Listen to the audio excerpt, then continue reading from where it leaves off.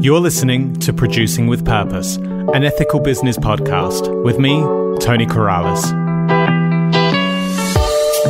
We'll be speaking to some of the greatest CEOs, creatives, founders, and entrepreneurs who have established and managed companies that put ethical practices at the forefront of their mission, all whilst navigating the challenges of the business world. Hey, and welcome to Producing with Purpose. You are listening to episode 30, and today on the show, I'm speaking with Leah Musch, also known as the Unmaterial Girl. This was a really nice conversation to have because it came together really organically. It's not someone that I reached out to originally with the intent of having on the show. I started speaking to Leah because when basically speaking to people to collaborate with for influencers on Instagram, I got in touch with Leah from the perspective of No Skin and started having that discussion. And then, as I always do when I'm researching for someone we want to collaborate, I started looking in deeper into what Leah was doing. And I started reading her blog, The Unmaterial Girl, and stumbled across one blog that just instantly resonated with me, which was, is it possible to be an ethical influencer? And this was something that really came to mind because we actually talk about it in this episode, but there's elements when you're contacting someone to collaborate with them because your brand has produced something and you want to get it out to their audience as well. When they're coming from an angle of a more minimalist or purchase with intention lifestyle, you're very wary of saying, hey, we're over here. Can we send you stuff or can we work with you in this way? Because it feels a little bit hypocritical or it feels contradictory of what you're both actually working towards. And this is something that's been a little bit tough to navigate through the whole time of working with influencers for No Skin. So seeing that Leah had this blog really resonated with me. I thought it was a great, honest take on the subject. And straight off the back of that, I was like, actually, we can talk about our collab, but let's first jump on an episode and record something for the podcast. So that is how today's conversation came to be. I also sent Leah the link to book in a time to have this chat. Usually we'd do them a few weeks out, but Leah was keen to get into it straight away. So just 2 days ago, she booked this in, or 2 days ago from when I'm recording it and from when we've just done the actual episode itself. So it's a bit scrambling together to bring this episode, but as I was doing that as well, I thought this has all come together really organically. I just want it to be a conversation that we have. We'll flow through, we'll get to know each other a bit and basically do that here in the constraints of the episode. And that feels very fitting as well, because having just recorded this episode, one thing that you'll hear us say, literally the word over and over again, is authenticity. And what we've got in today's episode is just purely authentic, is two people coming to something from other sides of the coin, but with a shared goal moving forwards, and then just having a discussion about that as well. So it was a really enjoyable Saturday morning here in a Melbourne lockdown to dial in and have this chat with Leah, and I hope you enjoy it as well. So introducing Leah Musch, the Unmaterial Girl.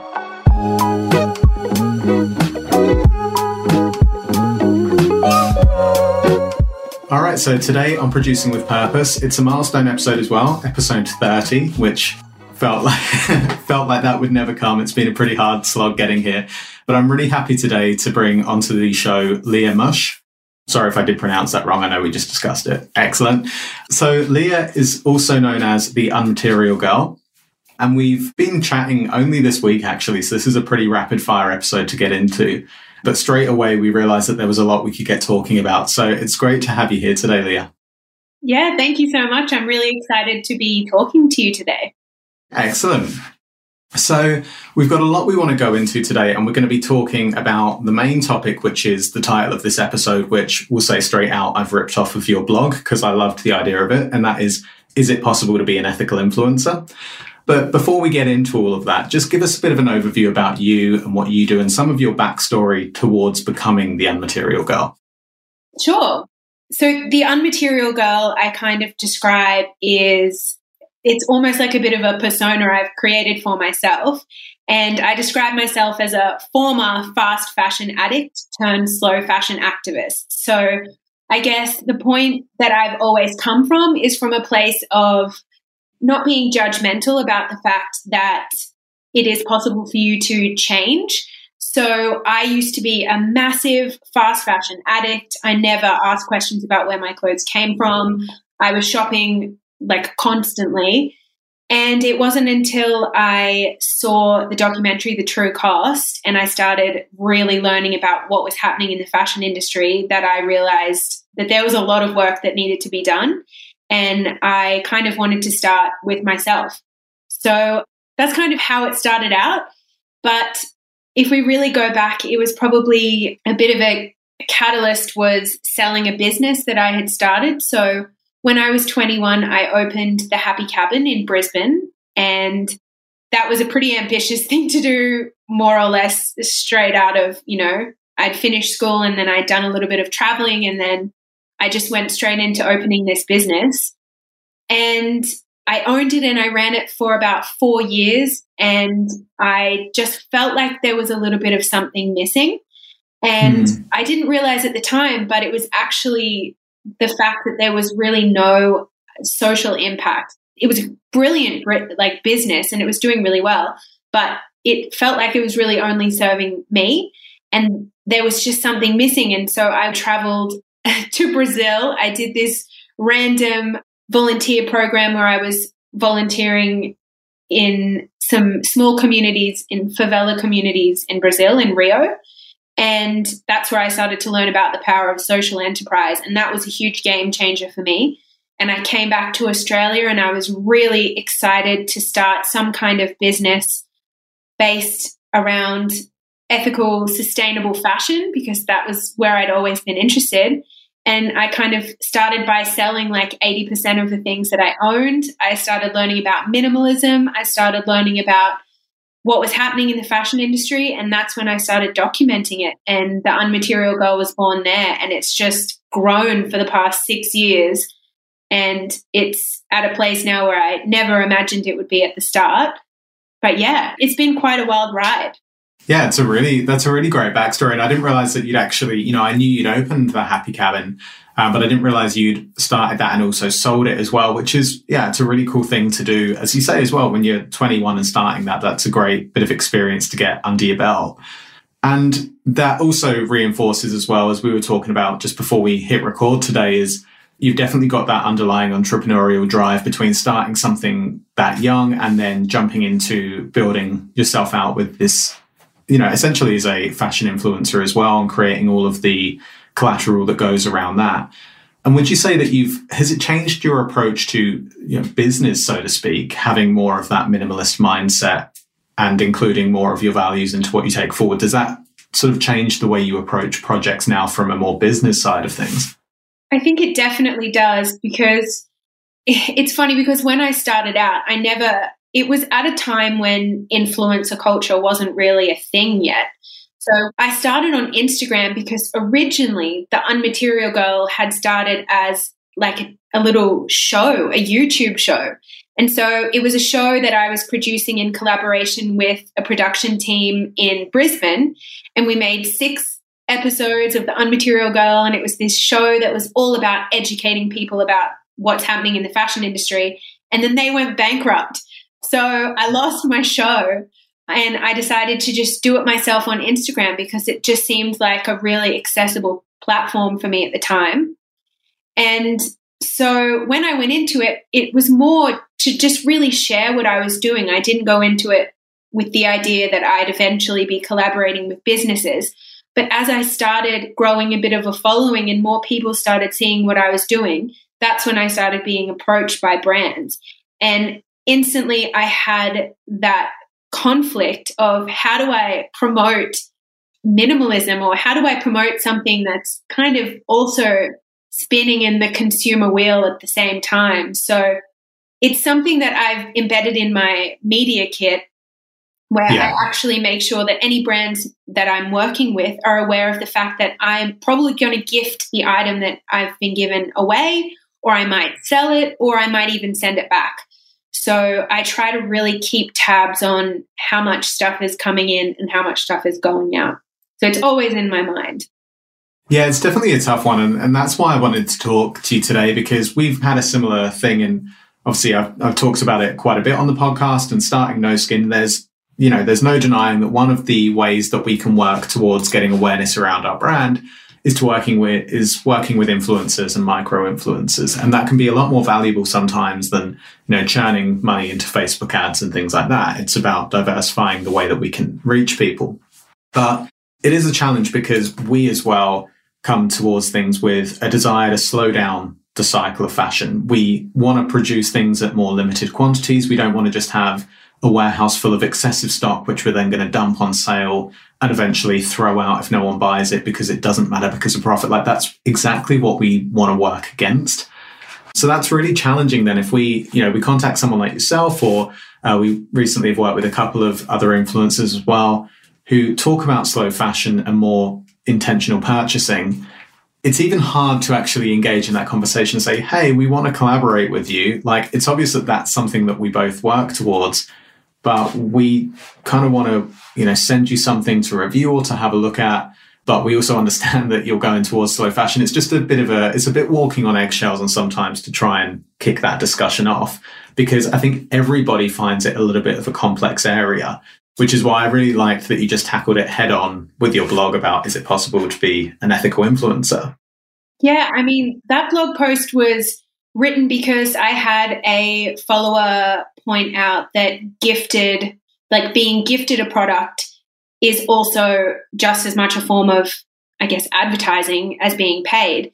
And I had kind of towed the line with both. And it wasn't till really late in the game that I actually started charging for my posts. And this is something I discuss in the blog. And I'm sure a lot of creative people can relate to this. I had a bit of imposter syndrome. I was like, I can't charge people for this, even though one post could take me upwards of 5 or 6 hours to create. I wasn't charging at the start because it just didn't sit right. And then it wasn't until towards the end when I was getting a lot of offers and I was able to filter through and make sure who I worked with. And this was something that was from the start. I was so careful with who I worked with. And I never compromised on the values of my blog. And I think that is why I cherish my following so much, is because the integrity of that blog is everything. That is the most powerful thing, because I know that if I were to sell out, which could have been easy to do at many points, because there were points when I was a student and I didn't have a lot of money and, big brands were coming to me wanting to work together so that they could paint themselves as more ethical or sustainable. Like, we can get into greenwashing at any point, but there was a whole lot of people that just wanted me to get on as some kind of poster child for sustainability that I said no to. And I just always felt like that was the right thing to do. And I still feel like that. I think it's such an important thing. And the great thing, I suppose, is with social media as well, is I think it's actually made people far more astute in terms of their bullshit detector. They can see if you're being genuine or not, and they can see the brands you're working with. If you suddenly drop a collaboration with a brand who's questionable already or in people's minds, then they're going to know that it's coming from a place of money. Which is a hard balance. And this is exactly what we cover a lot on this show as well, is effectively, you are producing with purpose. Your business, your brand is your personal brand. And there are opportunities there where you could take money and you could grow faster, but you're having to knock those back because you want to balance that with your ethics at every step. But at the same time, if you were to compromise your ethics, you're quickly going to actually lose the important part of the foundations that you've already built. So it's just not worth it, even though it might be a quick win. Totally. And it's really never steered me wrong. And the other thing is, when I'm working with a brand or collaborating with a brand, once we're, joined together in some way, they reflect me if I've endorsed them. So I have to be so careful. I have to be able to answer any question that a follower is going to throw my way. Like, where is this made? What's it made of? Are people being paid fairly? What's their transparency like? I have to be ready. So there's a huge amount of research that goes into working with any brand, because if I can't answer those questions, someone's going to ask me, and I don't want to be the one that's stuck without an answer. So that's always been really important to me, and it's been a process that I've gone through it since the very beginning. I think that's a really interesting point to highlight as well, because the reality is, again, coming at it now from the brand perspective, we have a product that we would love to collaborate with you to put out there. And obviously that's how we ended up talking in the first place. And of course, there is, from our side as a brand who hasn't got a huge amount of money we can spend on things like that, what we do have is product. And that's where the whole world of gifting comes into it. But as well, from whether you're a slow fashion influencer or a fast fashion influencer, and you're far more into maximalism and you've got shitloads of stuff, there's still only so far that being gifted things is actually going to create you a viable business. At the end of the day, it has to come down to being paid for things as well. And there's a bit of a perception as well, and I've got to claim, not from me, but I know from other people I've spoken to as well, they're like, man, if I could be an influencer, that's the way to go these days. You just basically snap a quick photo of someone's product, you get paid a bunch to do it, but they don't see that amount of work that goes in behind the scenes, to having to research the brand, being able to have to be accountable for the questions that are asked. Again, especially in this space, because I can completely appreciate that. If someone says to you, oh, where was this made? Or who was involved in the creation? What are the materials? And you can't answer it, then that just completely devalues your authenticity, because they think that you're just partnering with anyone. So there's so much work that goes into actually deciding on who to collaborate with. Totally. And I mean, I'm a real passionate perfectionist. If I'm creating something for a brand, I want it to look incredible. And that means a lot of effort will go into the photos. So it's never as fast as like, I just took a photo and there we go, like bam. It's like I'm setting up my tripod. I've got my self timer on my phone and I'm doing, I'm simultaneously directing myself a lot of the time. Or, oh God, some of the locations, some of the things that I've done, it's cringeworthy. It really is. I've moved a lot. I've moved quite far from that. And it's something that I feel like the Unmaterial Girl now, I'm turning down the dial a little bit. And I'm also, now that I've created a space, I'm trying to open that up for other people to contribute, to add more voices to the conversation, because I'm kind of getting to a point where I feel like I've really said a lot of what I can say. And when I first started talking about sustainable fashion and ethical fashion 6 years ago, it wasn't the conversation that it is now. And now there's so much more awareness. It's not, shocking or weird to say that you only shop from op shops. It's not controversial to say that you're not going to shop at fast fashion stores. It's becoming more normalized, which is awesome. And it's great, but kind of for me, a little bit of the fight, it's like it's normalized in a way now. And I feel like I'm starting to look at other areas where I can have some impact.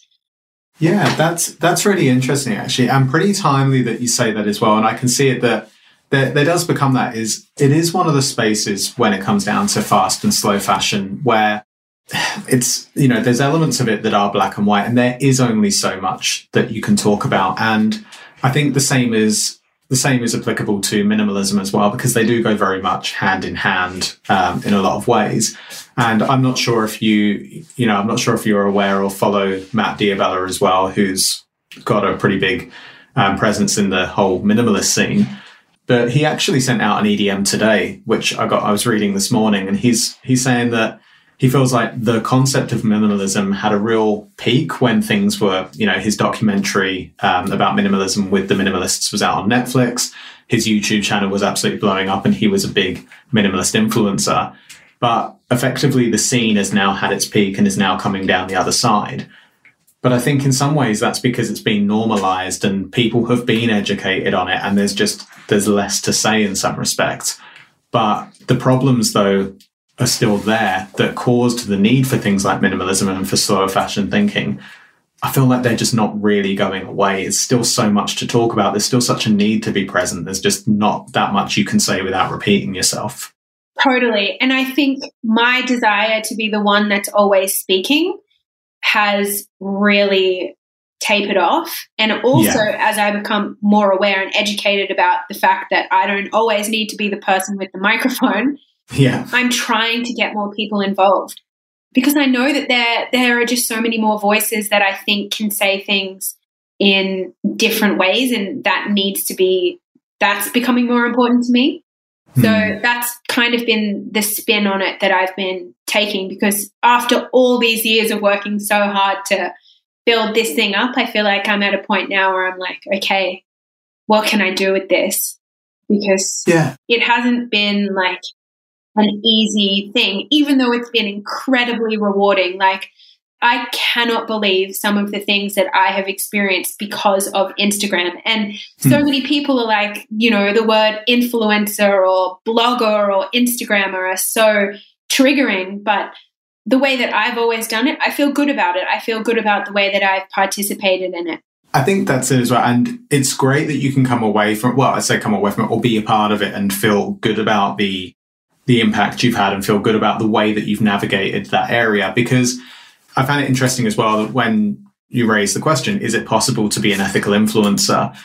And we've applied that today into the thing of the gifting and the waste that can be caused and the advertising of, commercial transactions and things like that. But you can apply that line itself, is it possible to be an ethical influencer, to so many elements of what has happened in the space in the last 10 years the last 5 years more so, since being an influencer has been a thing. It has raised so many ethical questions. And to be able to position yourself in that space and call yourself an influencer and feel that you have done it ethically is probably something that you're in a bit more of a minority of being able to do. Right. I think what was really important to me is to make sure that when I am collaborating with brands, that my audience knows when I have been paid, or if it's an ad, or if it's sponsored, or if it's gifted. So when I decided that that was how I was going to navigate this space, it became easier because I think that's an important part. I think people should be able to know if you've been paid. I don't think you need to share exactly how much, just in the way that I'm not going to ask every follower how much they make. But I think that element of transparency is important, to say, hey, this is something that I'm getting paid for. Yeah. But at the same time, I wouldn't have taken this money if I didn't really believe in this brand. So that's kind of been like the backbone of how I've navigated it.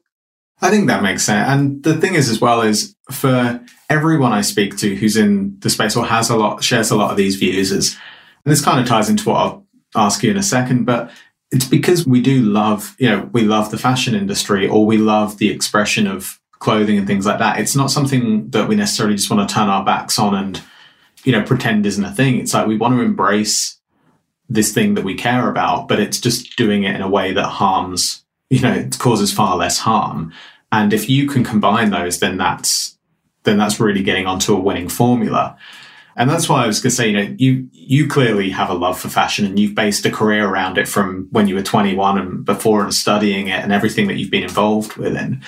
But I guess that there are some times when you can wonder if it's where you should be or what you should be doing, because, on one hand, you're educating about the importance of enjoying it from an ethical angle, but then at the same time, you're putting towards an industry that is inherently damaging. And that can be really conflicting. And that's pretty hard to deal with at times, whether it's because you're an influencer about it or you're a brand creating it. It's definitely a hard one to navigate between. Yeah, that is the ultimate conflict in all of this, is how, can fashion ever be ethical? Can fashion ever be sustainable? Really? Those questions have plagued me from the beginning. And it's they're the two questions that I've asked myself all the way along. And I think what the Unmaterial Girl has always been about is about trying to answer that. And at the end of the day, it's yes and it's no. There are better ways. And what excites me is teaming up with brands who are so innovative and who are really pushing the boundaries of what can be done. And there's such creativity still happening in the fashion industry all the time. And that's always going to be exciting to me. Yeah, there is still the issue of how much are we producing? How much do we ever really need? How do you balance frivolity and a love of fashion? It's a tough question. And I think I've explored that in so many different ways, whether that's, not buying anything new for 6 months at all, or shopping my own wardrobe, or challenging myself to only sew my own clothing if there's a trend that I want to be part of. Yeah. It's always been the experiment of how can I do this better? And I think as long as we're asking ourselves that, we're somewhere on the right path. That's it. And as with anything, it's definitely being on the right path, because it's a journey. It's not something that can be changed overnight, either from obviously from a global production level, but even on a personal level, it's not something that can be changed overnight. I mean, you come into a conflict, even if you just decide that you want to minimize your wardrobe and you want to turn things out, then suddenly you're like, well, there's items here that I'm pretty much going to have to throw away. And then suddenly you just come cycling back to that same conflict again. We've come so far into a situation that it's not just going to be an overnight thing to turn it around. Totally. I think that was an issue for me when I cleared out my wardrobe.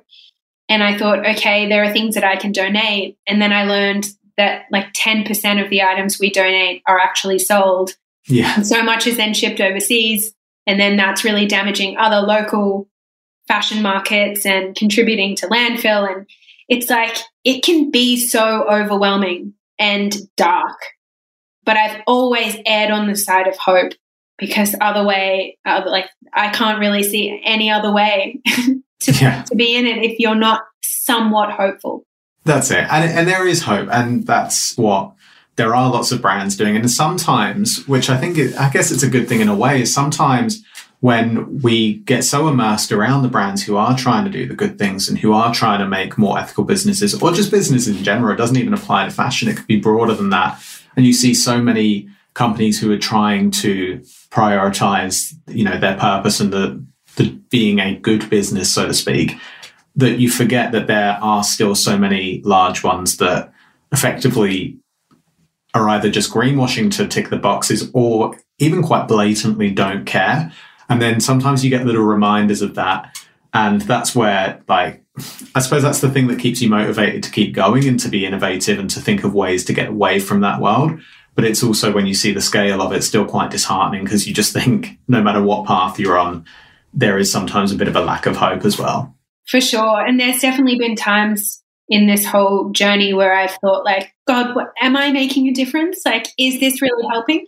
But then sometimes I'll get a DM or a message, or I'll meet someone in person and they say, wow, I really learned a lot about this. My favorite people to talk to are the people who have no idea what ethical or sustainable fashion is, because I feel like they're the ones who I have so much to offer to.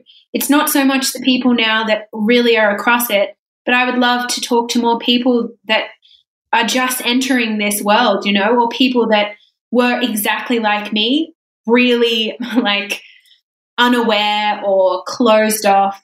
Oh, for sure. They're the ones who you can really help. As I mentioned as well, something that I wanted to get into talking about a little bit today is really your experience in actually becoming an influencer and growing a personal brand. So focusing less on the content and the context of what you produce in the ethical fashion space and the slow fashion space, but more about the nuts and bolts of actually building up that. Because there are a lot of people out there who either want to become an influencer or they want to build their personal brand, help support the authentic reach of their business. So I guess, what are some of the things you've actually learned along the way in your time building a personal brand? I think it's probably similar to what a lot of people would talk about in marketing when it comes to really honing in on what your voice is. So I think the Unmaterial Girl has always been very true to me in the way that I talk, my brand voice, my photography style. It was always just things that I like. And I think, I don't know, I kind of developed a little bit of a framework for how I presented anything to make sure that it was always on brand for what it was that I was talking about. So getting really clear on your personal voice and being consistent with your style, I think really helped.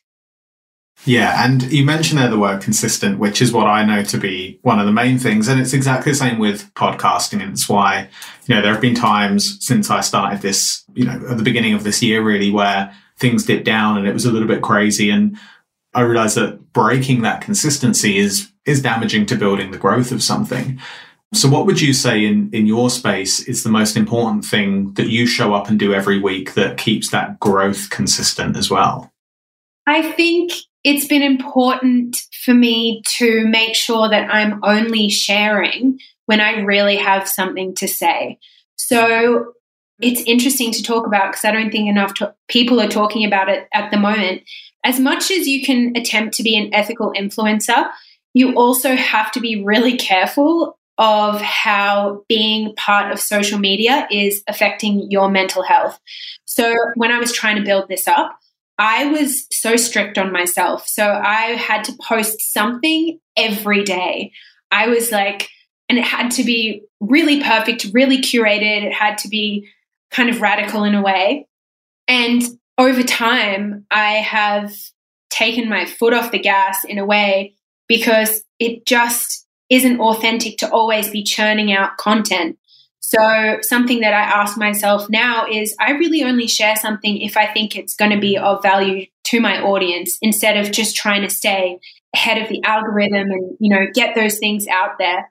I think that that has been really important. And also protecting yourself, because what a lot of people don't really realize, especially as I've grown, is that I'm the one that's reading your comments and DMs. Like, if I make a mistake or if I get attacked, it really hurts. It's scary. And I've had some bad experiences, and cancel culture is terrifying and real.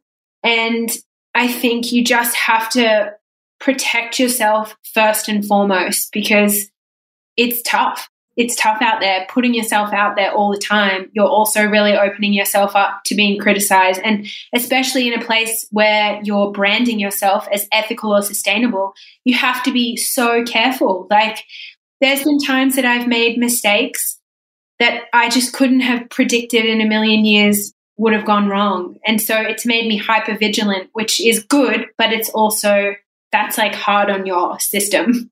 It is really hard. And it's interesting as well, because there's a lot to be said for when it comes to posting and to building social accounts or building an audience or whatever. And as you say, exactly, getting ahead of the algorithm is kind of relentless consistency is what goes towards that. But at the same time, consistency also means how long you can do it for. And as you say, you've been doing this for a number of years now with the Unmaterial Girl. And had you not given yourself that space and that flexibility, then yes, you may have been consistent every day, day in, day out, but it wouldn't have come this far. It wouldn't have gone for this long, because it can be unsustainable when you're putting that much strain on yourself as well. The same as anything. You need a little bit of break from whatever the business is that you're running. And if you're trying to show up every day, even when you're really not feeling it, then it comes down to that authenticity as well, that people are going to see that you're not feeling it or you're dialing it in because you're just not in the right headspace. So giving yourself the ability for the long game there's definitely a lot of value in that. Yeah. And I think being authentic is so important, because I know that a lot of the times if I've shared something on social media that's really real, people respond to that so much more than something that is like cookie cutter, like perfect, because that's what we want and that's what's missing a lot of the time. Is that one of the trends that you've noticed evolving in your time? You know, because there's a difference as well between being active on social media as a consumer and being active on social media as a producer, which is what you fall into.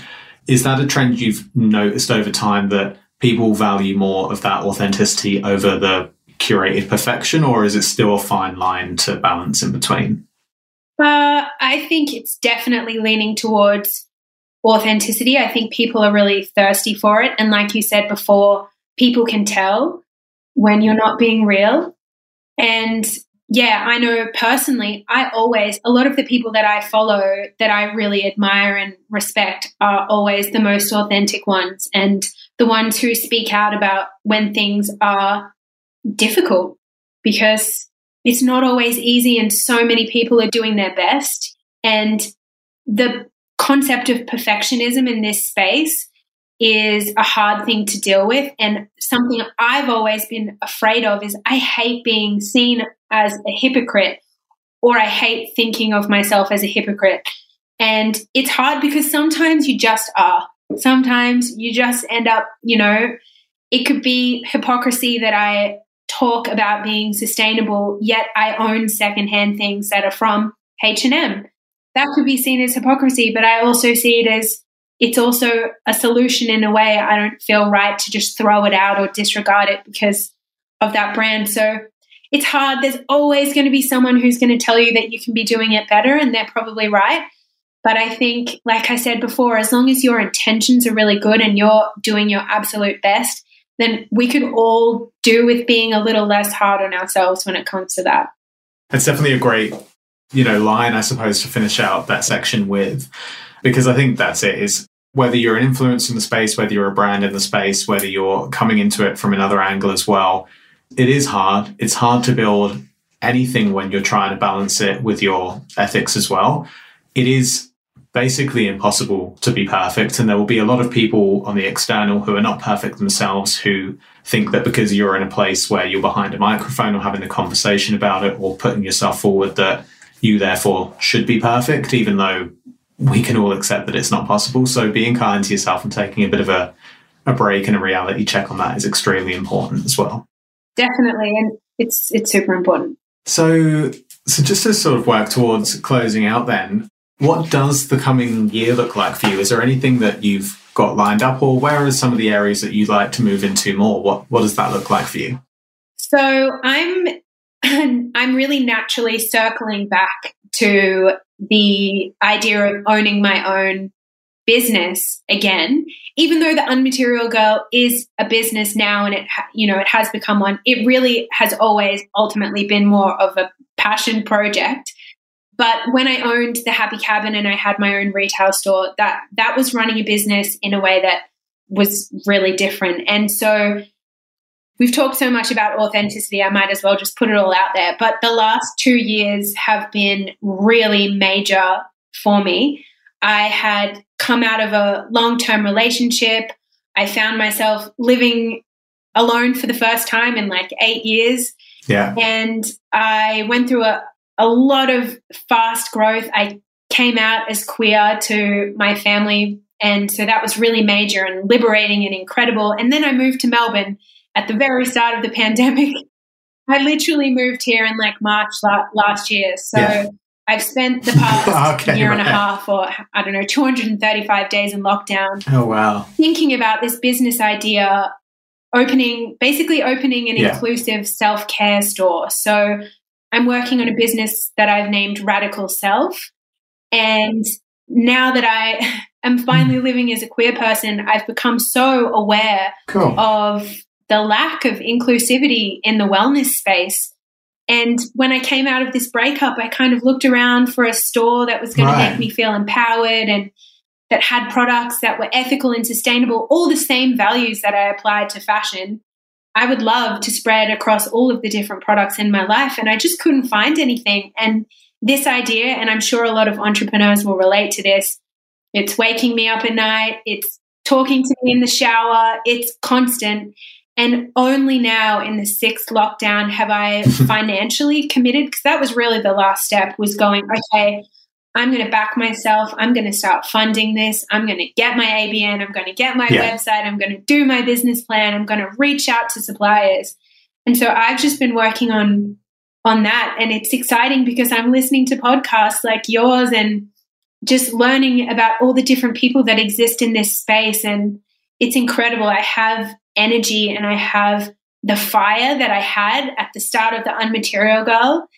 Like we all do, I'm sure a lot of people can relate. You go in these big phases, and I feel like this next phase is going to be about Radical Self. And I would love to have a bricks and mortar store, but I'm starting out online because we're still in lockdown. But having a store in Melbourne, this store in Melbourne, I think it's going to work. Yeah, I've just got a feeling it's going to work.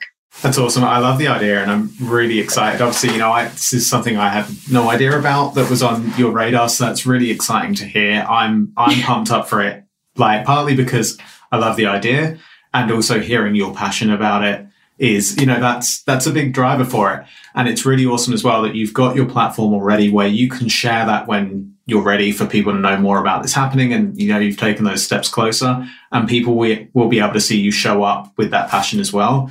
And I've got no doubt people are going to get behind that.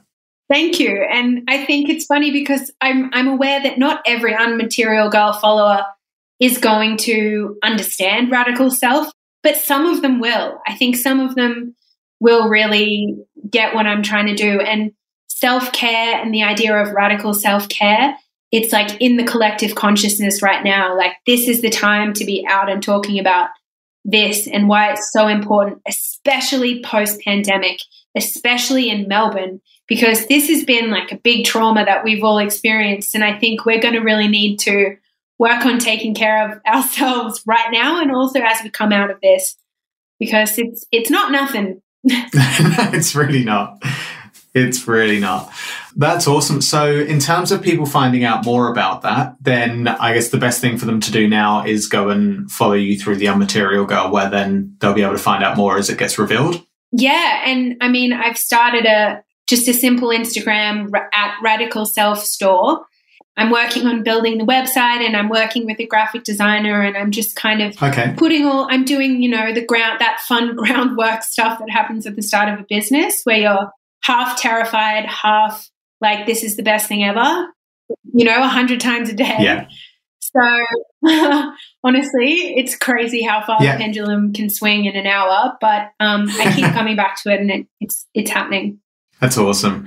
Well, yeah, I really look forward to seeing that come together. And when that is up and running, and there's going to be a whole, once that's been up and running for 6 months, there's going to be so much to talk about in the whole journey of how that pendulum swings, what it looks like to move from one thing to another. So I'm sure there'll be plenty of material there for us to have another chat about that once it's on the move. Yes, I would love that. All right. Well, we will be linking, as we always do, in the show notes to both Radical Self and to the Unmaterial Girl. So you can check out all of the links there. And those show notes will be over on our new website, which is producingwithpurpose.com.au as well by the time this episode goes out. Nice. Awesome. Well, Leah, it's been great to chat. It's been really cool as well to touch base with you this week, dive straight into learning things rapid fire, then having this conversation. It's definitely been a fun back half of my week getting ready for this. So yeah, thanks again for joining me. Thank you so much for having me. This was a great social interaction for another week in lockdown. And I love your work. So thank you. Awesome. Thanks so much.